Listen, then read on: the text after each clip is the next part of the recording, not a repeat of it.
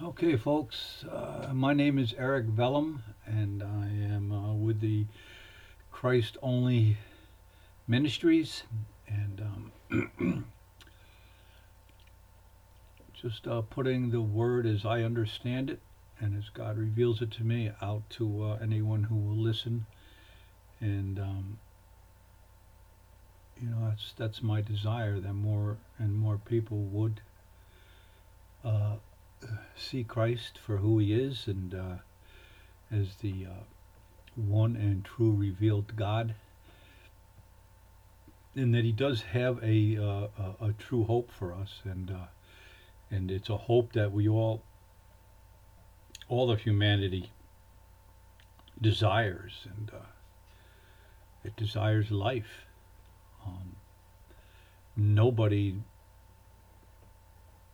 wants to die. Death seems so foreign to us. It seems so strange to us. It seems so frightening to us. The idea of not existing is just, it doesn't sit well with us, and it doesn't sit well with us because death is foreign. Um, and God is working through His creation to perfect it and to bring all of nature under His grace and uh, and liberate it from its bondage to decay. And we will one day be liberated from our bondage to decay and death. And that's our hope, and that's what that's what God's plans are. That's His um, that's His intent. That's His purpose from the very beginning, was to you know create and perfect it. It's like um, God's. I've often thought of Him as an artist, and he's creating a masterpiece. But in the process of creating a masterpiece, any artist. I just heard. I was painting a picture yesterday, and I wasn't painting this woman's picture. My wife was, but I heard her say that now this picture looks like a mess right now, and but just trust the process, and it'll all come together. And I just thought that was such an apt description of what of what God is purposing here, and what He's doing. He's creating something, and right now it looks like a mess, and we just have to trust the process. We have to trust God that He's weaving it all together, and He's pushing it and pulling it towards its final culmination, and that is for the sons of God to be revealed. And that's our hope, and that's our faith, and that's the resurrection faith, and that's what we pin our hopes on and pin our dreams on. We know this life is, this biological life comes to an end. We know that, and so we look beyond this biological life, and it will be perfected um, in the spiritual life, and there our life will be eternal, and there we will have life to the full. When Jesus speaks of life, and He wants to give us life and life to the full, that's what He's speaking of. Um, this perfection, this liberation from the constraints and the miseries of biological life, and just knowing that things die, people die, and it's just a sadness that sometimes just seems overwhelming. Our friends die, and our pets die, and our favorite plants die. Everything is subject to death, and ultimately, in our lives, we are too. And that's, you know, It won't be like that forever, though. That's just part of the process. That's God creating this incredibly beautiful tapestry, and one day it'll be completely revealed, and there it will be, and there will be no more, and so we look forward to that, and so anyhow, yesterday I was, I don't know, a couple days ago I was out in my backyard or front yard, and I've had to put up uh, netting, this black bird or deer netting all around my yard because the deer come in and devastate all the flowers that my wife Renita has so diligently grown from seed and in her greenhouse and put out there, and waiting for the flowers to appear and the beauty to appear, and in years past it's like we'd be right there, waiting for whatever to blossom, and come out one morning, and there they are, all nipped off. So we got all this netting, and we put it over all the flowers, and we built a fence around the yard, and so it's been pretty effective. The rodents as well as the deer haven't been able to access our flowers. But one unfortunate aspect of the netting is that every now and then, unfortunately, it catches an unsuspecting bird. And I don't like that, and I don't know what to do about it right now. But so anyhow, so I go out and I see this little sparrow. He's all twisted up in the net, and he's trying frantically to get out. And so I go over, and I attempt to free him. But he's so afraid of me and he so distrusts me that he has no idea that my intentions are to free him, to liberate him. And so he just reacts in panic and does everything he can do to flee from me. And because he's afraid of me. He doesn't know what I want. He assumes the worst of me, and he doesn't think I'm there to give him back his freedom. And so he just frantically hops here and hops there and flutters, and he's all trapped up in this. So finally I just have to put my hand on him, and press him to the ground, and just grab him, and just forcefully take control of him and release him, and from the net, untangle him. And I think that's sometimes, a lot of times, I think that's the way we deal with God. He wishes, he wants, he desires the best for us. He's given us his word. He's given us himself in the flesh.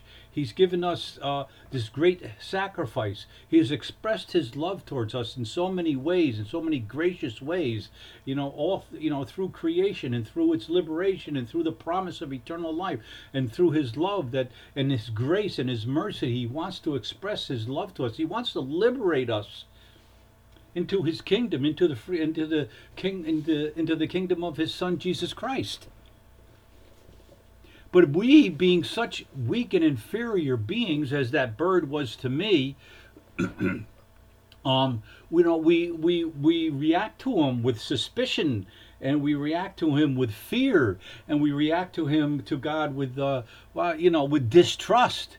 And what do you really want? What do you really expect? What do you want with me? Do you just want to put your heavy hand on me and just have control over me? When all the while, all he wants is for us to properly love and worship him, and to experience the liberation that he offers us, and ultimately to experience eternal life with him. He offers us nothing but good. He offers us nothing but good gifts.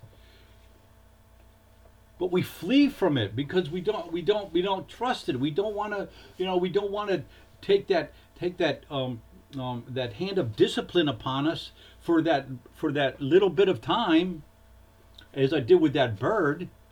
You know, I had to put my hand on him and say, stop, stop, settle down, okay? It'll be okay. Just let me do what I have to do. And so I did, and I freed him. And that's what God wants for us. You know, He puts a heavy hand on us sometimes. But if we're open to His grace and to His mercy and to His word and to His purposes, and we know Him, we can trust in the process. So you know, I thought that might be something worth thinking about. Is, you know, it's, and why we struggle so mightily against Him, and you know, we react to it with suspicion. Um, because we don't really know what to make of Him. You know, and He's revealed Himself to us, and for those who have accepted His word, we know that we can work with that. You know, we can incorporate that into our, you know, into our souls and our spirits, and we understand it, that, you know, these things happen, and you know, discipline is necessary, and but for those who have rejected Him, everything seems like a punishment. Everything seems like, you know, what good is this? What purpose is this? Why am I here? And so life becomes, you know, life becomes meaningless ultimately, and it just creates a root of bitterness, which goes on to defile much. So you know, that's just a little introduction. That's not my sermon, but I spent quite a bit of time on it.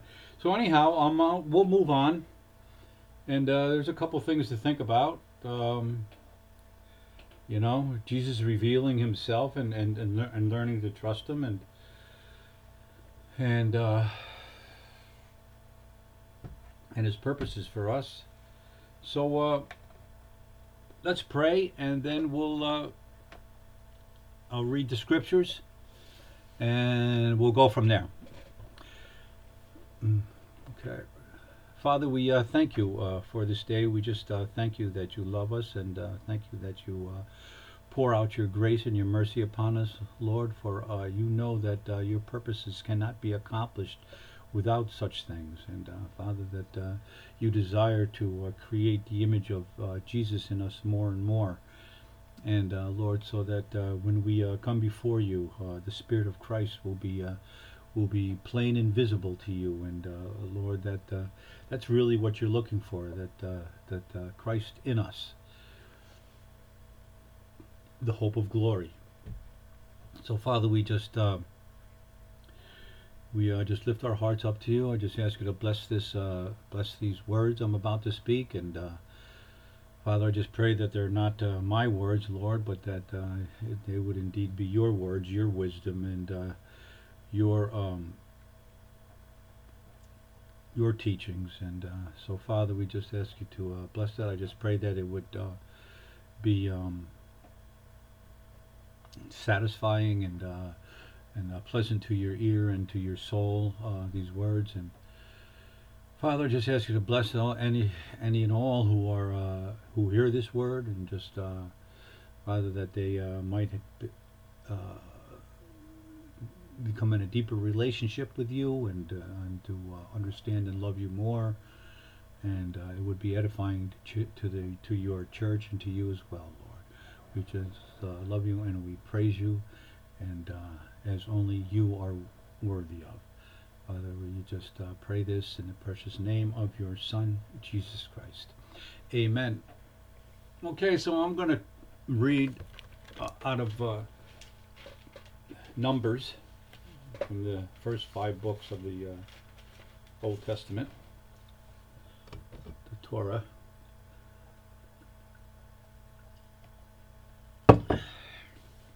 And so they're wandering through the desert, and Moses is trying to keep a handle on these people that God has commissioned him to lead to the promised land, of which he never gets there, but he comes to the edge of it. And Joshua goes from there.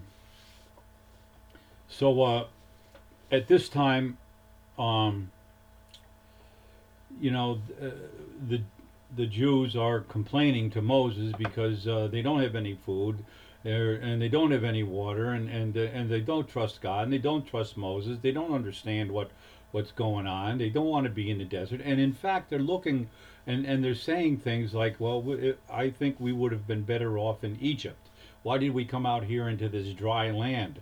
What is the purpose of this?" And here they're really, they're rebelling against the vision that God has for them, the intents that God has for them, and so He wants to, and so they want to, they're looking for food, and so God sends down manna from heaven, and which is just which is indeed a representation of Christ, and in that sense, it should be all we ever need, but after they collect and eat this manna for a while, they become unsatisfied and they demand more. It's like, how much of this manna can we eat?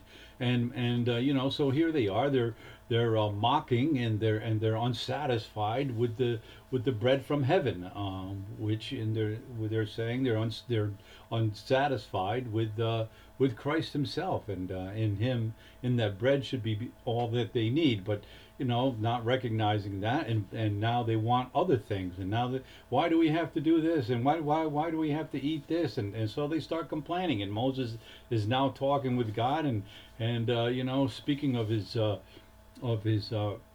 flock, and how difficult they are. So it's going to be 21 through 35.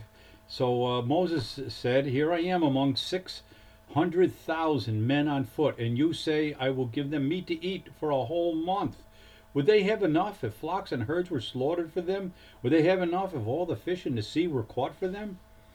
The Lord answered Moses, "Is the Lord's arm too short? You will now see whether or not what I say will come true for you." So Moses went out and told the people what the Lord had said. He brought together 70 of their elders and had them stand around the tent. Then the Lord came down in the cloud and spoke with him. And He took of the Spirit that was on him and put the Spirit on the 70 elders. And when the Spirit rested on them, they prophesied, but they did not do so again. However, 2 men whose names were Eldad and Medad had remained in the camp.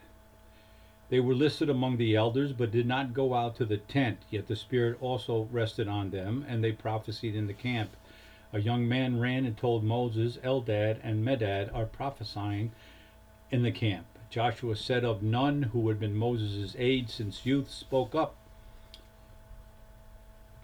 and said, "Moses, my Lord, stop them." But Moses replied, "Are you jealous for my sake?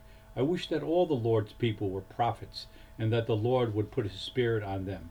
Then Moses and the elders of Israel returned to the camp. Now a wind went out from the Lord and drove quail in from the sea.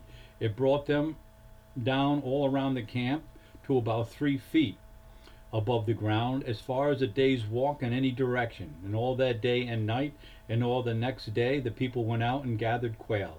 No one gathered less than 10 homers. Then they spread them out all around the camp. But while the meat was still between their teeth, and before it could be consumed, the anger of the Lord burned against the people, and He struck them with a severe plague. Therefore the place was called Kibroth Hattaavah, because there they buried the people who had craved other food. From Kibroth Hattaavah the people traveled to Hazeroth and stayed there. So that is the word of our Lord, and I think it's pretty instructive.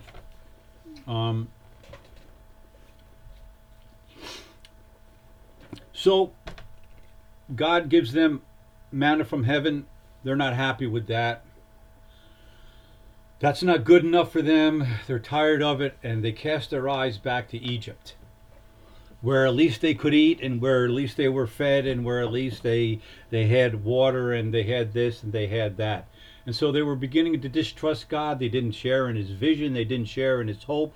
They weren't sharing in His in the plans that He had for them to bring them into their own land, to bring them into the promised land filled with milk and honey. And so here we have another example of the Israelites becoming dissatisfied with their lot, dissatisfied with Moses, dissatisfied with God, and they start to demand more. And in due time, God, just covers their whole camp and beyond with 3 feet high worth of quail. And as they're partaking of the quail, he strikes them down with a plague. And why? Why does he do that? Because they desired other food. Here they had the manna from heaven, which was Christ himself, which should have been all that they wanted, all that they needed. For everything that we want, everything that is needed, everything that is holy and good for us is in Christ, is in that bread from heaven. And yet they mocked it, and they discarded it, and they became dissatisfied with it, and they demanded something else. They demanded a new God. They demanded a new food. They had cravings for other food. And what is this other food that they're speaking of? It's just basically Scripture telling us it's idolatry. Not only do we want other food, but we want other gods. Humanity became dissatisfied, unwilling to look for the one true God, to accept the one true God as revealed to us through Christ, and the same with the Israelites when they made the calf. Moses was gone for such a long time, and they were becoming discouraged and angry, and so what did they do? They fashioned themselves another god. And sometimes I think that that's what this culture is doing now, and has been doing for quite some time. As the more we separate ourselves from the one true God, the more we go searching for other gods and other things to satisfy our cravings. And the manna from heaven is no longer satisfactory. We want other food. We want other gods. We want other entertainments. We crave. And that's what the Scripture says, because they craved other food, and that's what we do. We crave other food. We crave other things. We often we sidestep God, looking for another God, for something that we can manipulate and that we can control. And so we come up with all these philosophies and all of these new ways of thinking and new ways of identifying who we are and what we do and what we want. And it's all seeking after other gods. It's all trying to find our identity in everything except where it can be really found, which is in Christ. In Christ is where you can only find your identity. By giving yourself up, Christ will complete who you are. And I know that's a paradox, but it's true, and we find it in real life. When you finally surrender to something, there you find it.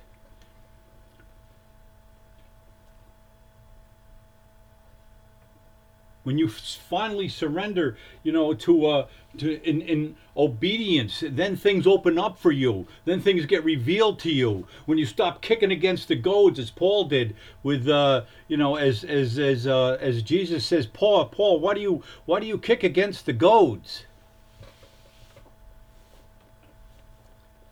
Why are you kicking against the truth? Why do you rebel? Why are you so angry about this? And that's what we do. We kick against the goads, and then we go searching off for other gods and other things to satisfy that great big hole we all have in our hearts. And that can only really be filled. I know it's a cliche, but it can only be filled by God. It can only be filled by a surrender to Christ. And that's where we find our identity. That's where we find out who we are. That's where God gives us strength to be, and the wisdom to be who He wants us to be, who we truly are. And it can only be found in Him, because so the more our culture just drifts away from that, the more bizarre our attempts to find who we are become. I mean, this whole sexual, transgender, binary, cis, and all this stuff, it's all pitiful people. It's all hurting people, really, trying to make an identity for themselves, trying to find a way to accept themselves, trying to find a way for others for them to be accepted. But Jesus says, the more you seek your life, the more it will slip away from you. But when you give yourself up for me, then you will find your life. And it's just it's a simple but difficult truth. The more we try to identify who we are and create our own identities and be our own person, it goes right back to Adam and Eve. She wasn't content, and they weren't content that God had placed them there and had given them a certain role and a certain identity. Now they wanted to go beyond that. They wanted to eat from the tree of the knowledge of good and evil and be more, at least in their eyes, be more than what God had intended them to be. It's like so much of life is controlled by the lust of our eyes, the lust of our flesh, and the pride of life. We're always craving, but we never have enough. I was watching a British detective show last night, and he spoke a simple, I think, obvious truth. He goes,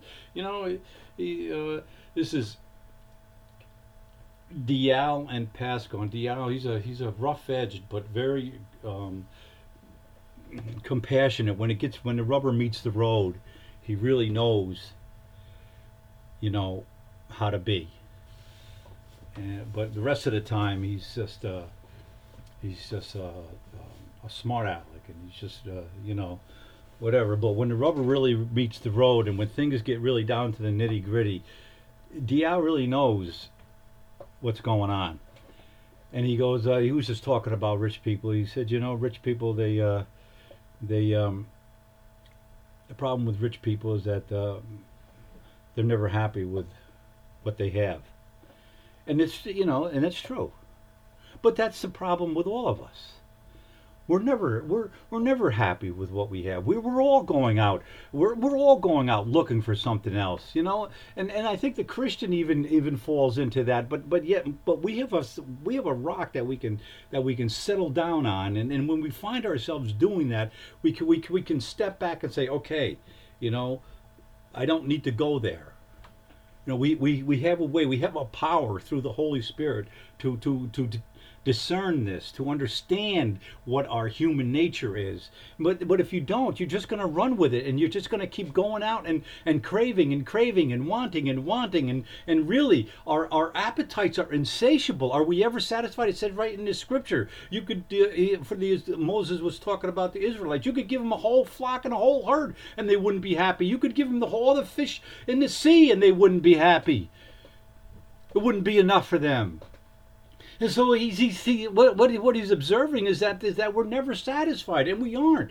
When we get this, we want that. When we finally get that, then we want this, and then when we finally get that, then we want to step up, and on and on. It's completely insatiable, and I think that's part of the madness of billionaires. They became infatuated with the material things of life and money, and now they're so wrapped up in that, and their souls never find satisfaction. Their souls never find rest, and they just keep pushing and pushing. And if it's not the money that will give them rest, maybe it's control, maybe it's political control, maybe it's globalism, maybe it's environmental global warming issue and on and on, just looking for something that will give them purpose and satisfy their souls, but they never get it because when they became billionaires and had everything that they needed as far as what material wealth could give them, they found it completely unsatisfactory, and it's mystifying and it's frustrating. And when you're finally there and you're rich and your big houses don't do anything for you, it's a big house, so what? And that's, I think people get there, and I think that's a problem with a lot of rich people, just millionaires, and they finally achieve their fame and their status and blah blah blah, but in the middle of the night or in the quiet of the day or when they're just by themselves, they feel like, well, this just ain't enough. This still isn't doing it.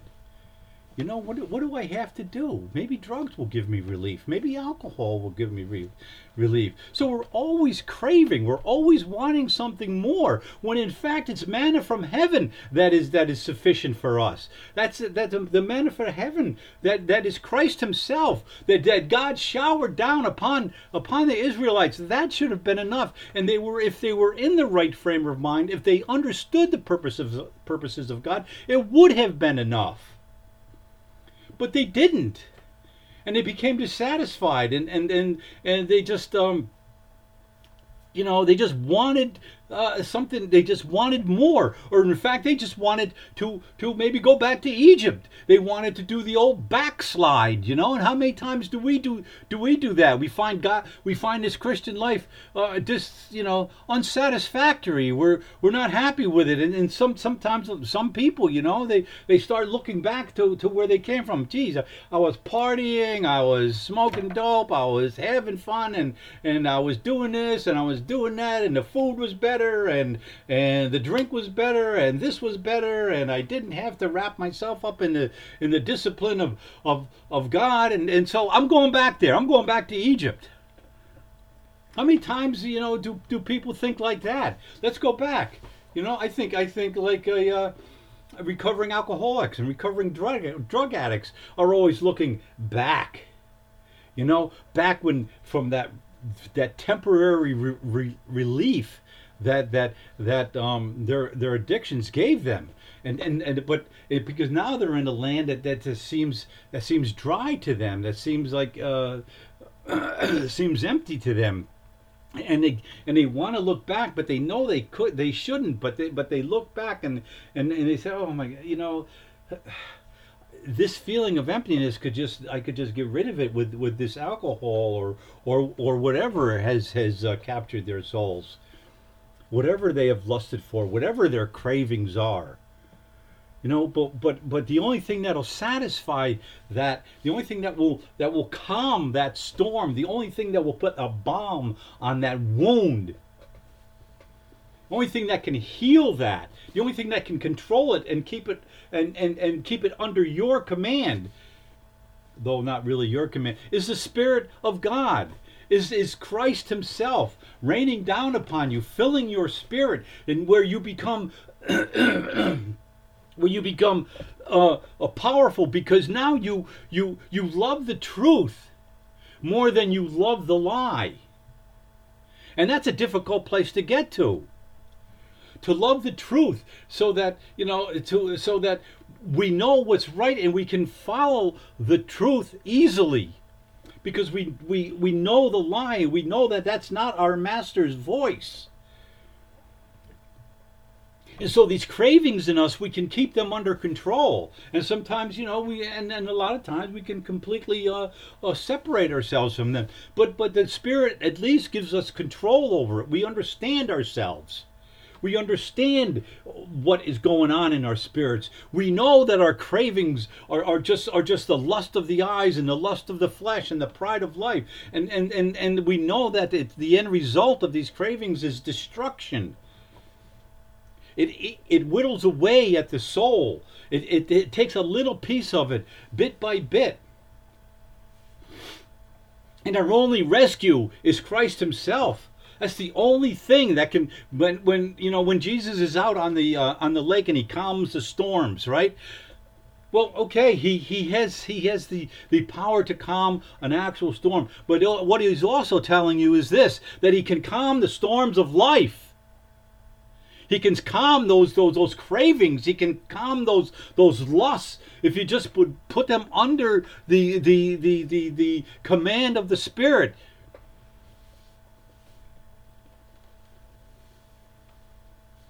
He is the bread of life. Jesus is the way and the truth and the life.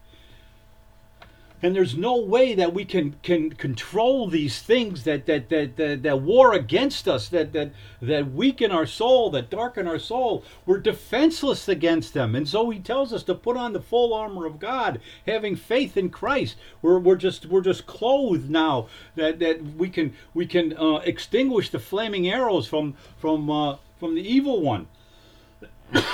And we can control our desires, we can control our lusts, we can control, that sinful nature, and put it under our command through the Spirit, because we can do nothing without Christ. Jesus says himself, without you being attached to the vine, which is Him, you can do nothing. You can do nothing. In a spiritual sense, there is nothing we can do without being connected to Christ. There is nothing that we can do to please God. There is nothing that we can do that will give us life, that will give us understanding, that will give us wisdom. If you're separated from the vine, you can only wither. You have no life in you. You have to be connected to the vine to have life in you. And so, we have these. We're constantly filled with cravings and desires. I mean, look at us, and I think that's probably one of the criticisms of, from a spiritual nature, of capitalism. It's so good at what it does, and that's, creating goods and creating demand and creating desire and creating want and creating cravings. That in some sense that it wars against our souls. It's just everything that our souls desire, everything that we think we desire, capitalism is capable of bringing it to us.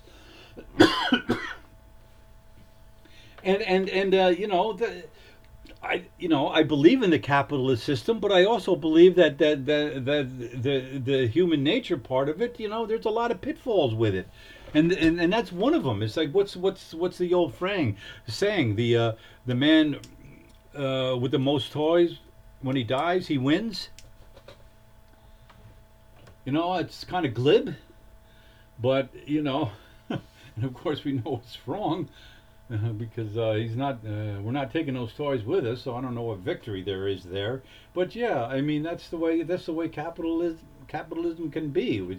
It creates demand, it creates desire, and because it's good at what it does. If you're looking for economic progress, that's it. Capitalism is your huckleberry. But if you're looking for spiritual nourishment, if you're looking for true life, if you're looking for wisdom, if you're looking for God, if you're looking for the things that are eternal, if you're looking for eternal life, if you're looking for life to the full, it's not found in capitalism. It just isn't. I think that's just another God we've created, another thing that we've set our hearts and minds on, as though it will deliver us from our anxieties and from our existential anxieties and fear of death. It won't. It can't. It's got lots to offer in the sense of material wealth and comfort of living, but as far as the long run, as far as the final purposes of God, it's completely empty, and in fact can work against you. And only that craving, that craving can only be controlled by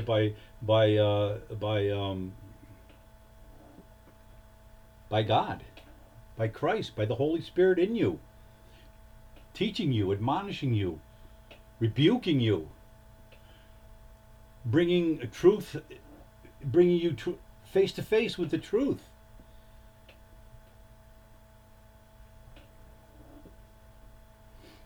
We're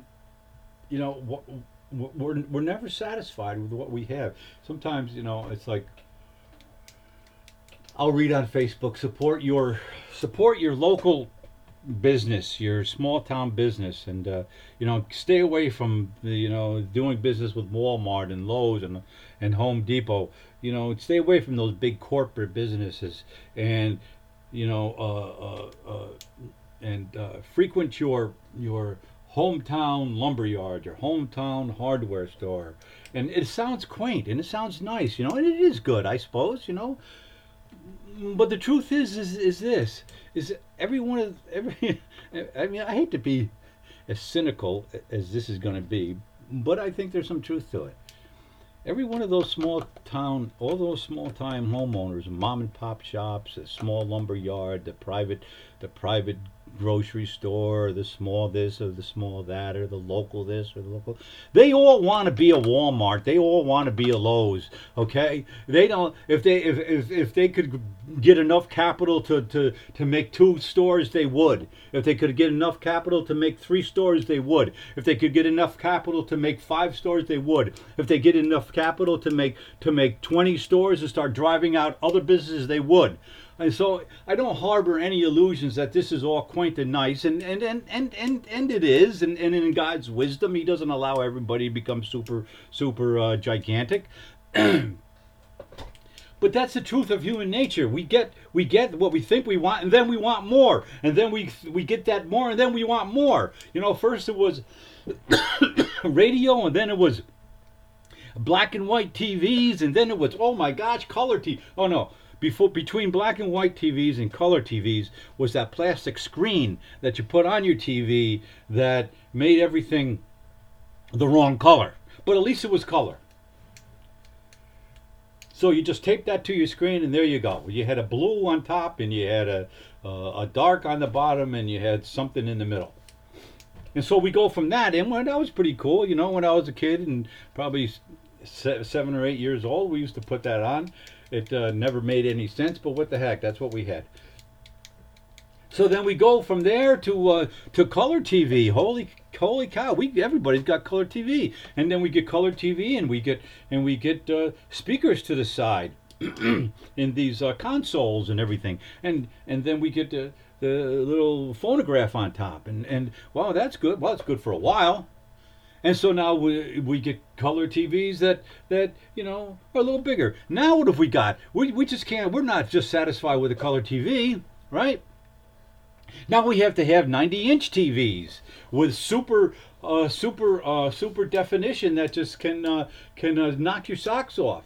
And then after we get done with the 90-inch TV, well, maybe we want a tiny TV. And so now we're all walking around with our phones, and we can watch TV on our phones. So we have this little 3x3 screen. So we got the big one, and now we're back to the little one. But the point is that we're never satisfied. We're always looking for something different. We're always looking for something to make us happy. We're always looking for something to make us satisfied. And the only way to be satisfied is to find yourself in Christ. That's it. I mean, that's it. That only in Christ and only in God can you find your identity. Can you become happy with who you are? Can you become satisfied with who you are? Can you know yourself? It's only in Christ. No matter how much you do your own self-examination, without the Spirit of Christ in you, you will go nowhere except down the road of madness. But in Christ, we understand that much of our lives is is desire, whether it's sexual desire or materialistic desire or desire for this or wanting that or status or fame or money. It's always want. And if we don't have that Spirit of Christ in us, it just goes on and on and on and on. And it just, I mean, it eventually erodes the entire spirit of a country. When everything is everything is geared towards just supplying this or creating that, and I'm not coming against capitalism. It's brilliant in its own way and for its own purposes, but without that fount of wisdom, without Christ, without a people that have an understanding and appreciation of the Word of God, it just it blows up into a massive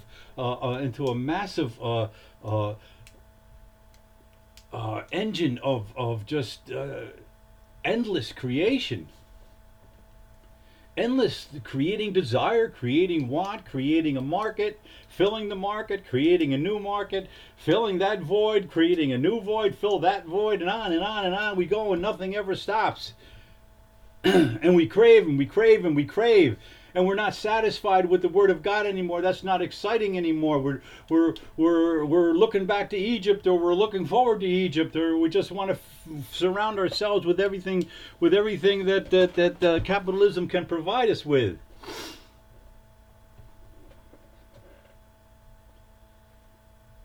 And that's where we are. Um, it's kind of sad, you know. It's very sad. But God gives us hope. Christ gives us hope. Uh, we just sometimes you just have to slow down, and just try to see life as God wants us to see life. To be satisfied with just living in the truth that Christ is in us. That's all we need. To become more lovers of the truth than lovers of the lie. And that takes some discipline. That takes that takes effort. It really does. I mean, every time we want to curse somebody out, we have to stop and say no. That's not allowed. That's not gonna point me towards Christ. Or every time we just want to fill the void with something, and putting hope in the next vacation, or putting hope in the next this or the next that, or buying this, and we're all guilty of it. I myself as well. I mean, I'm not just rebuking you. I'm rebuking myself. But I do have the foundation of Christ in me, and when this new purpose when this new purchase of mine doesn't quite fulfill what I had hoped, I have a rock and a foundation that I can rest on, and I can say to myself, well, who cares? Because I have Christ in me, the hope of glory, and that's all I need, and that's really all I want. And so, if this doesn't fulfill my dreams and hopes and my desires, I don't really care, because really I don't expect it to. It can't. When the luster of it wears off, well, then it wears off and it's gone. But you know what?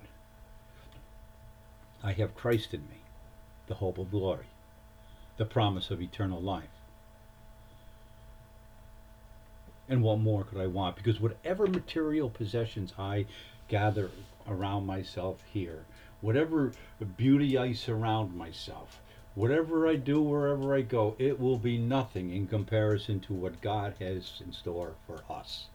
There will our cravings be fully satisfied in our life with God. There is everything. God is in all, through all, and above all. And in God will be just a fantastic eternal experience. I mean, how many folds are there in God?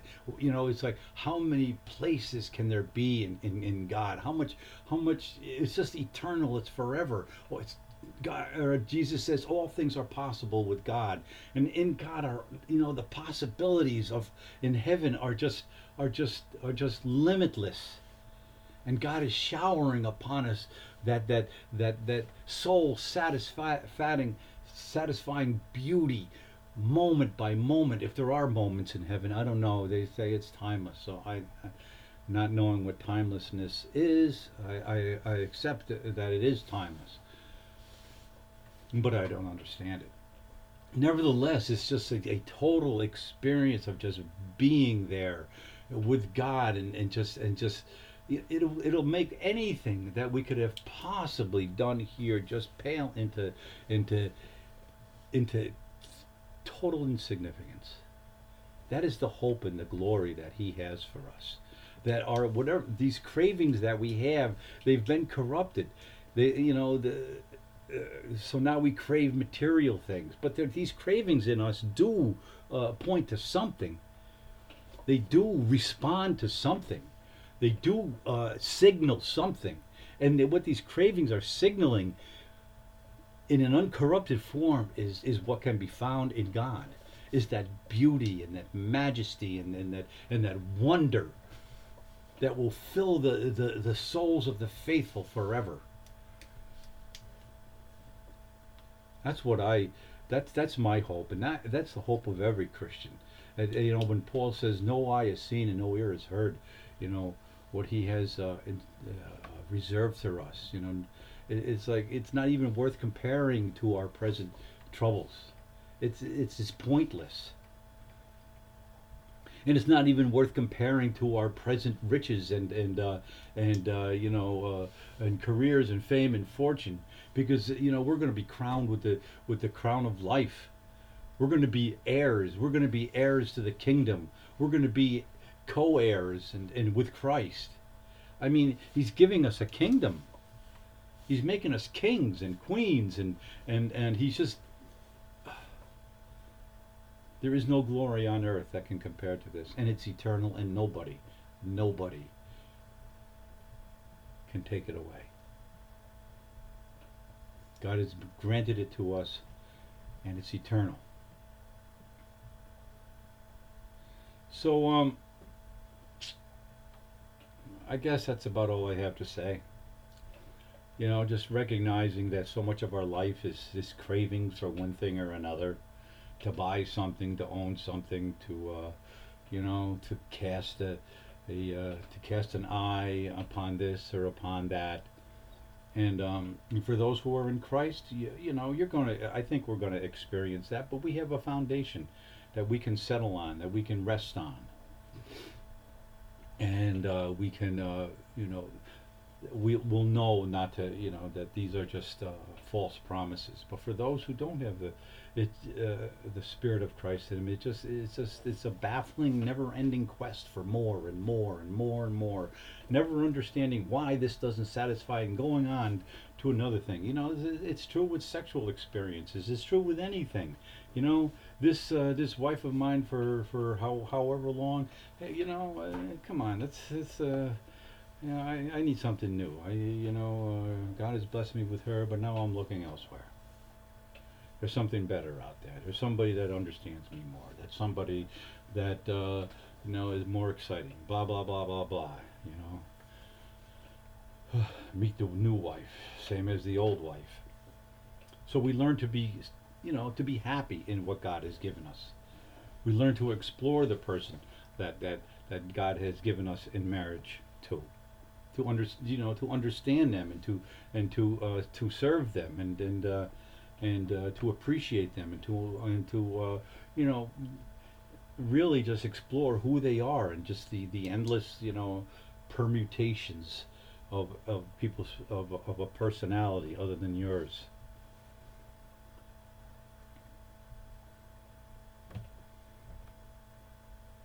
So these cravings and these lusts we have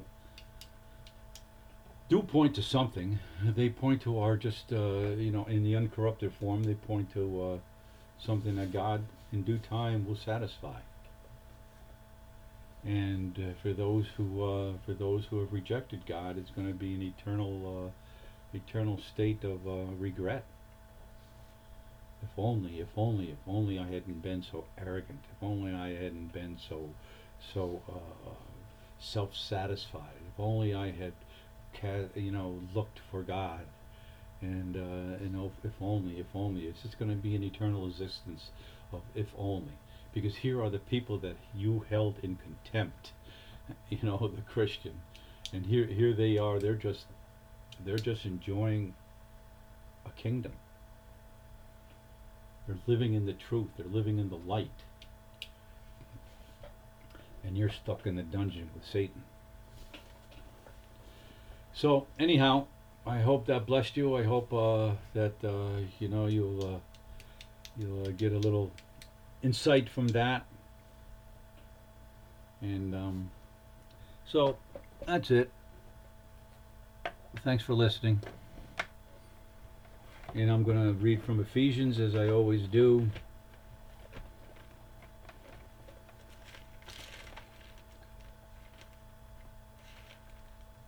And I'm pretty close to finding it now. Hold on. Yeah, I'm right there. You would think I would get it ready. Okay, third chapter.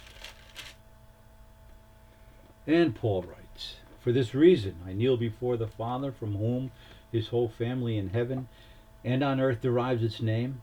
I pray that out of his glorious riches he may strengthen you with power through his Spirit in your inner being, so that Christ may dwell in your hearts through faith.